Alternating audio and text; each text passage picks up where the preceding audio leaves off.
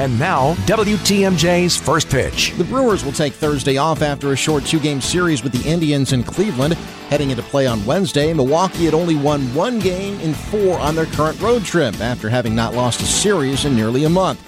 But as was discussed on Wisconsin's Morning News on Wednesday with Brewers radio announcer Jeff Levering, last season the Dodgers got off to a hot start and then wound up losing 15 of 16 after the All-Star break. Still wound up winning the pennant. Yeah, they caught the Brew Crew flu. That was the first time they've lost a series since the beginning of May, right? The Dodgers, and they lost that in August. So, I mean, they went through that stretch, and yesterday was the first time the Brewers had lost 2 consecutive games since the end of April. I mean, that's such a great run, and you know, losing 2 in a row is not a bad thing. People lose 2 games in a row all the time.